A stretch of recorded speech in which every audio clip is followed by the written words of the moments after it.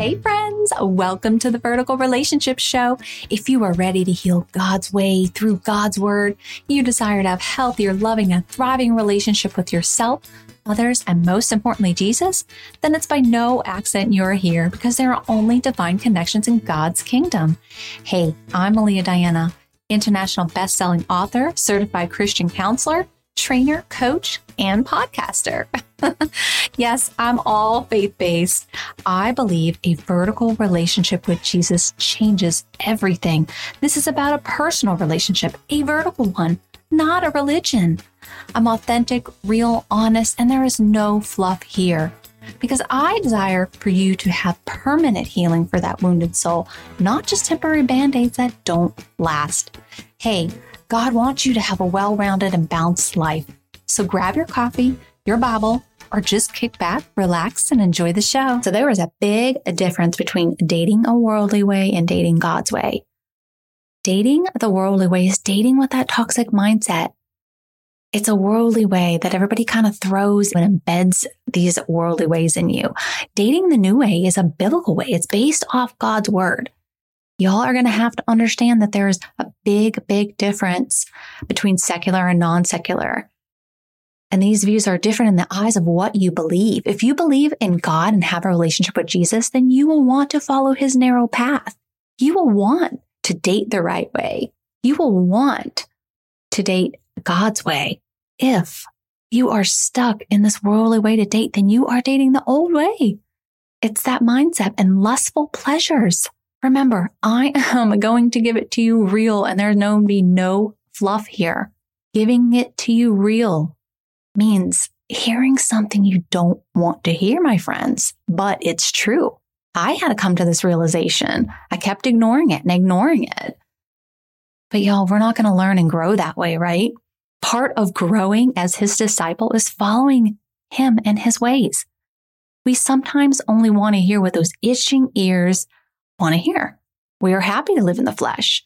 Now, I'm going to reference 2 Timothy 4:34 here. So I'm going to grab my Bible out here and I want to read this to y'all because this kind of hit me hard and I want to just share it with y'all. So it says, "For a time is coming when people will no longer listen to the sound and wholesome teachings. They will follow their own desires and will look for teachers who will tell them whatever their itching ears want to hear. They will reject the truth and chase after myths." So itching ears is a term in the Bible to describe who seeks out messages and doctrines that condone their own lifestyle as opposed to adhering to teaching of God's word. So I want y'all to kind of grasp that. I mean, are you running around there, listen to the itching ears of the world's telling you how to date? If you want to date in the flesh, then you will stay stuck in that toxic mindset. Follow the world, continue to date unhappy, repeat the same mistakes, and have no idea how to avoid the narcissist, how to avoid the non-committal man or the unemotionally available man, because you won't see it. This is why I'm all about being an equally yoked partner, both man and woman chasing after God together, aka Jesus together. This is what Christianity is all about. To come together in unity, to glorify him in his kingdom. I mean, that is such a beautiful image. You have to love that. Are you chasing the man? Chasing the man is a no-no. It is okay to let him know you're interested, but he courts you. You do not chase him. The only man we should be chasing is Jesus.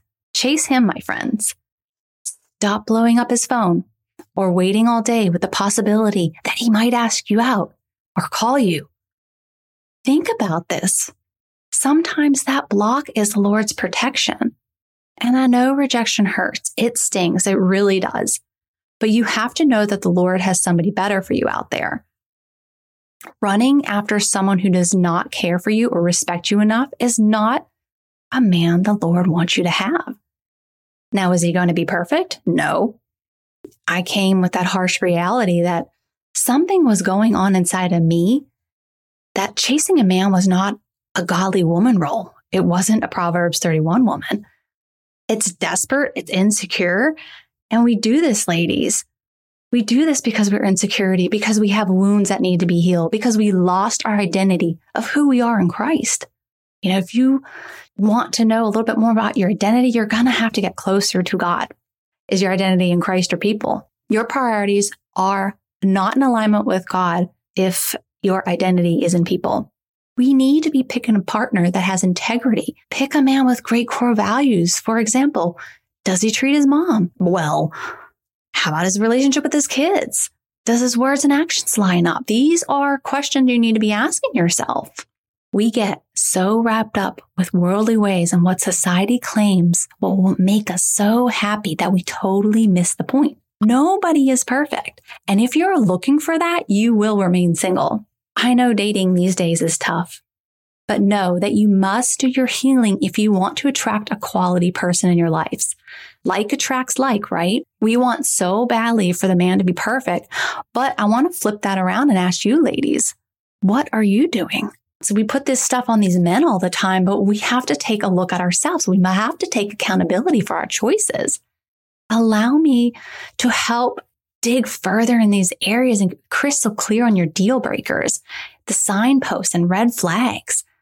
You must embrace and understand how to date God's way. If you are still confused and need help, please go on MaliaDiana.com. You decide. This is all Holy Spirit led. We all are going to need a little help and guidance sometimes. And don't let money or excuses stop you from healing. I know you may be tempted to do it a different way because it may be easier, right? But I say, how is that working out for you?